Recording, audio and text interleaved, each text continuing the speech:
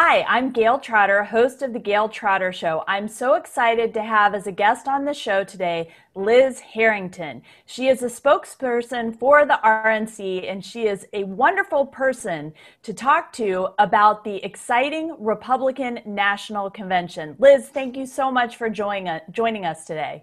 Thank you for having me. So last night, the theme of the RNC convention was Land of Promise. And the RNC definitely delivered in this theme for the convention last night with speeches from Kimberly Guilfoyle, from Senator Tim Scott, from the McCloskeys. And I think there were so many exciting moments from last night that was shared with America about President Trump's second term agenda.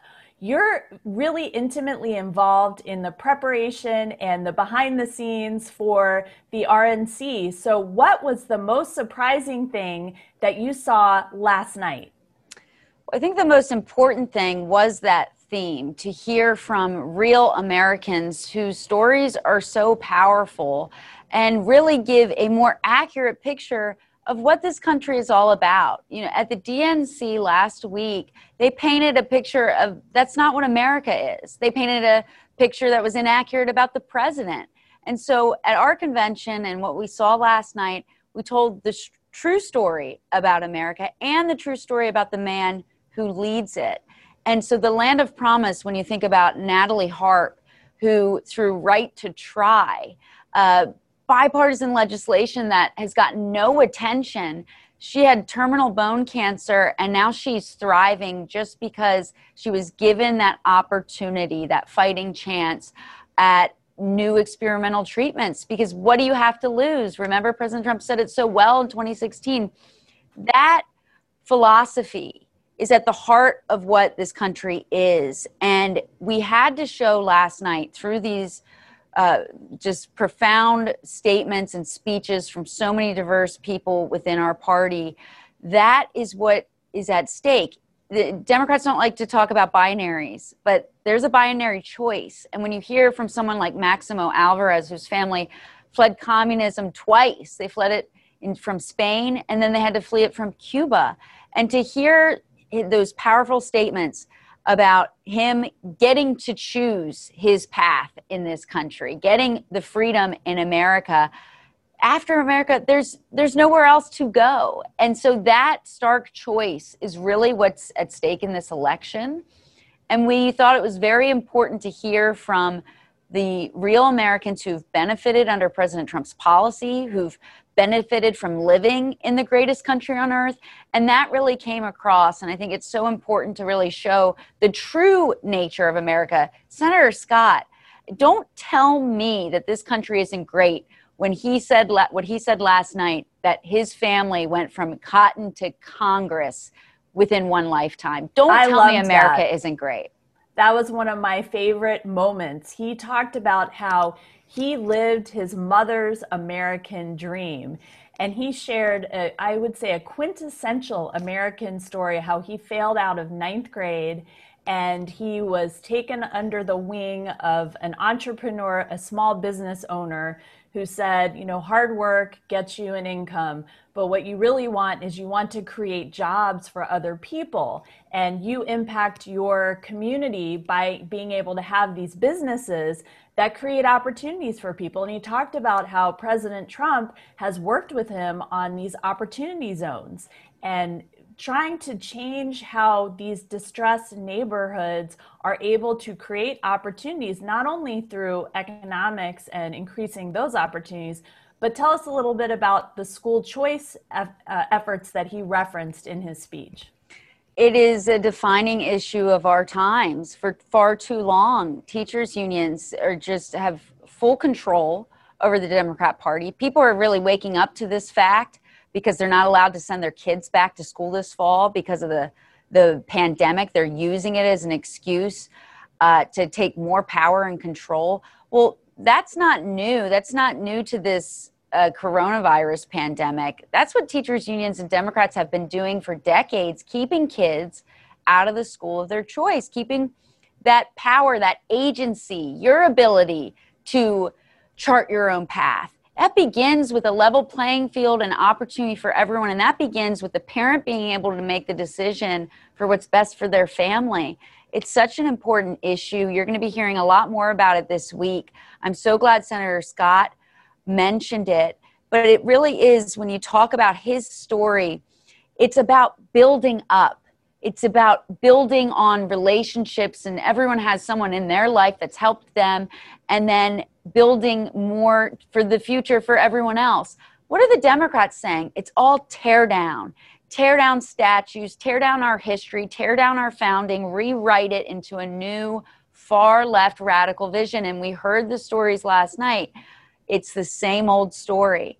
And we are actually proud of what we've been able to accomplish. That's why we're proud in featuring President Trump every single night. And we talk about land of promise, 50 hostages from 22 different countries being held, returned to America under President Trump's leadership. These are real policies that affect lives. And there's a choice here in this election, and it's so important about what we want our country to be, what we've been, and where we're going. And so many of the voices, they've talked about the negative consequences when Democrats politicize the justice system, when they politicize school safety. We heard it from Andrew Pollack, who spoke so powerfully about his daughter, Meadow. That was so powerful with Andrew Pollack, and being a parent myself, and he was talking about he didn't want it to be political. He wanted to talk about school safety, and he said that message about the fact that gun control did not protect his daughter and her classmates, and the school really failed that group of young people who had all the promise ahead of them. And I can't believe that if there was a dry eye across America watching his speech. And I think it shows that it's not a Republican Democrat thing. It's what you're saying. It's a binary choice. And President Trump, when he appeared last night in the convention, he was speaking to us regular Americans. He had interactions with a custodian, with a nurse, and one of the nurses said, President Trump, you amaze me, you inspire me, essentially, because you're able to put up with all the hatred that is thrown at you every single day and do what is right. And that is so very hard to do. And did you have any reflections on Herschel Walker's speech to America about his friend, Donald Trump? It was one of my favorite speeches of the night. It's hard to pick because there are so many powerful speeches, and that, the truth is very powerful, and speaking from the heart is very powerful. And to have someone like Herschel Walker, who's known President Trump personally for 37 years, and to just share his friendship. And I saw him follow up on Fox afterwards and talking about his speech. He said, Donald Trump, I've known him for all this time. He's never asked me to speak on his behalf. But he wanted to, because he feels it's important, because the media and the Democrats are attacking his personal character. And it's a lie. It's not true. President Trump has deep affection for the American people. That's why he gave up his life in Trump Tower. That's why his entire family's been under personal attack. They're threatening to throw him in jail. I mean, the audacity for just, wanting to get into politics and make real change for a change. And that's what President Trump did. He's an outsider who saw things happening in the country that he didn't like, and he's been talking about them for decades. And he wanted to make a difference, and he has. And we heard from those people. We're going to continue to hear through them throughout the week. But these are people who actually know President Trump personally. And it's not for the cameras. The phone call he made to Representative Jim Jordan's family when his family had a tragedy, the phone calls he makes all the time, his words about Meadow Pollack and referencing her name so she's not forgotten. This is important, and he really truly does care about the country, and we all do. And that's what it was bipartisan last night. You heard from former Democrats like Vernon Jones. Yes, a powerful message, absolutely, because all the things that we had in common were this is the land of promise, and it's worth defending. this is a unique country that's given the most opportunity, the most freedom to the most people because of that profound founding documents that said, no, we're going to govern ourselves and our rights come from God, not from government. And your job is to protect them. And we've seen the devastating consequences of the Biden-Harris agenda in action. It's what's happening in Minneapolis. It's what's happening in New York City, Seattle, Portland, LA, San Francisco, all of these places where Democrats have run for decades, Baltimore, where Kim Klacik she was fighting amazing. And so many amazing voices, but Build Back Better. Why don't you start in Minneapolis? Why don't you start in Baltimore? Why don't you start in Chicago? The places that you've turned into third world countries under your far left radical agenda. Then we can talk. But people are fleeing, just like Maximo Alvarez's family fled. But like Maximo, they need to remember what they're fleeing when they leave these far left cities and vote accordingly. I think you said it so well. And looking back at the election of 2016, there were a lot of enthusiastic Donald Trump supporters and voters. There were also some reluctant Donald Trump voters. And we're hearing a lot from the left and the Democrats that those people are going to go back to the Democrat Party. Yet the reasons why they voted for President Trump, even if it was reluctantly, he's delivered on all of those promises. And there was an excellent montage last night talking about all those promises he made during his 2016 campaign that he has kept and that he has delivered on. Can you give us a little preview of what's ahead for us tonight? You're going to hear a lot more about those promises kept because it's truly remarkable. This is a historic presidency. He has accomplished so much of what he said he was going to do in such a short amount of time. And we're going to highlight that throughout the week.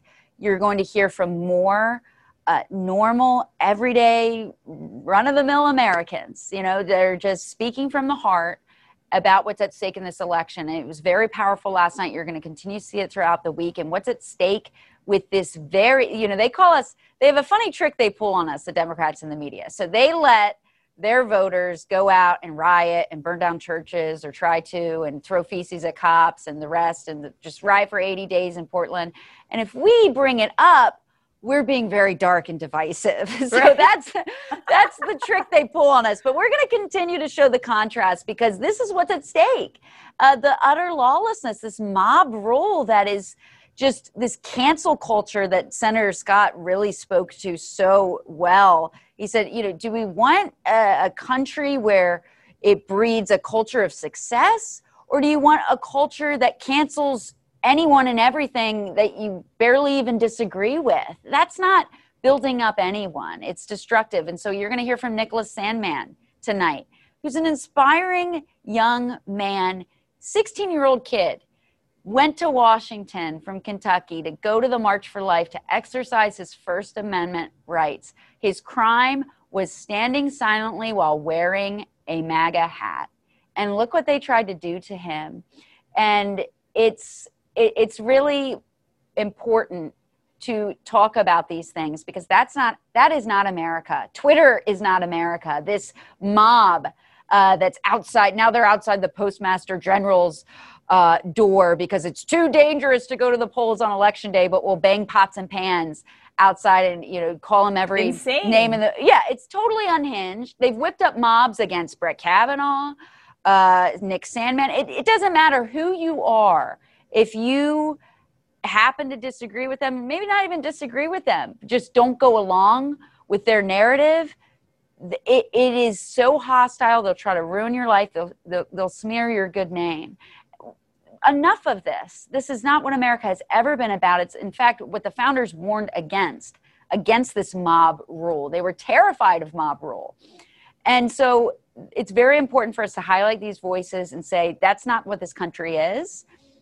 We want to heal. We want to work together. We want to find solutions. And so what you're going to hear more throughout the week is what President Trump's going to do in the second term, and also looking back on what he's already accomplished, because he's a can-do guy. He has that can-do spirit, which is so great about America. that we meet challenges head on, and we want to solve problems. We innovate and we adapt. We're certainly not going to be defined by a pandemic born out of a communist regime. We're not going to throw out our Constitution because of it. We're going to fight it. We're going to win. And we're going to keep winning for all Americans, because President Trump really, every single day, he wakes up and figures out, what problem can we work to solve today? And there's so much more in store for this country if we just continue to live up to those founding principles. So what message of hope would you give regular Americans who know that this is an unusual time, unlike any that we've experienced in our lifetime? So we have a stark choice between being pro-liberty and against tyranny, and the vision that the Democrats presented last week at their convention. What message of hope do you have for Americans who are worried about the election this fall? Well, it's kind of what you mentioned, Gail, just in the last question before that. In 2016, there was disorder in the Republican Party. There were people that came in very late in the end of the game. People were skeptical, of course. But now we have the most diverse voices in our party. We're unified behind President Trump. To have former Ambassador Nikki Haley speaking, to have just Rand Paul's going to be speaking tonight. All these different, they fall on different spectrums within our party, but we're unified. And even getting those disaffected Democrats, someone called into C-SPAN last night, said he had been voting Democrat his entire life. He watched the first night of the convention last night, and he said, I'm voting for President Trump. And his reason was because we actually weren't afraid to mention God. Democrats took it out of the pledge. I don't know why they're saying the pledge to begin with, because liberty and justice for all, are you getting any of that under their regimes in LA or San Francisco? They won't let you leave the basement. They want you all to be like Joe Biden. They won't let you go to church. So, but we're not afraid. He said, this voter called in and he said, the DNC, it was not even mentioned, and it was everything to run away from that. That's our founding principles. Where do liberty and justice come from? And that's what the founders always understood. You have to have a moral citizenry. And we need to get back to that. This hostile, divisive, cancel culture, this mob whipping up hysteria, that's not what we've ever been about. So I would encourage all of your viewers, we're unified, we're bringing more people in, because people see what's happening and they've seen it borne out during this pandemic. There's one party that has used it for political power, and there's another that has tried to solve it and work together and accomplish the impossible, right? That's what President Trump does. That's what Americans always do. We defy expectations. We are still a great country. We're unified. And there's so much energy and enthusiasm. It is off the charts. We've never seen a movement like this, because people know what's on the line. It really is the country. Like Maximo Alvarez said, there's nowhere else to go. This is the last great stand for freedom, and we have to preserve it. And I know we're so unified and energized. And there are no boat parades for Joe Biden. I can tell you that. There's no energy whatsoever. And look at the ratings as well. I mean, nobody tuned into the DNC. They turned the channel because they had heard all these same lies from the same swamp politicians of the past.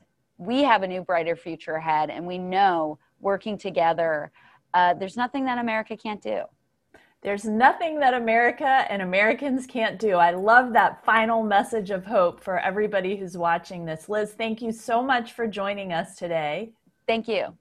Subscribe below to my show so you don't miss our daily updates from the Republican National Convention, and comment down below to Liz what you think about how the Republicans presented this message last night. Thank you for joining us. Thank you. Thanks for listening to The Gail Trotter Show, right in D.C.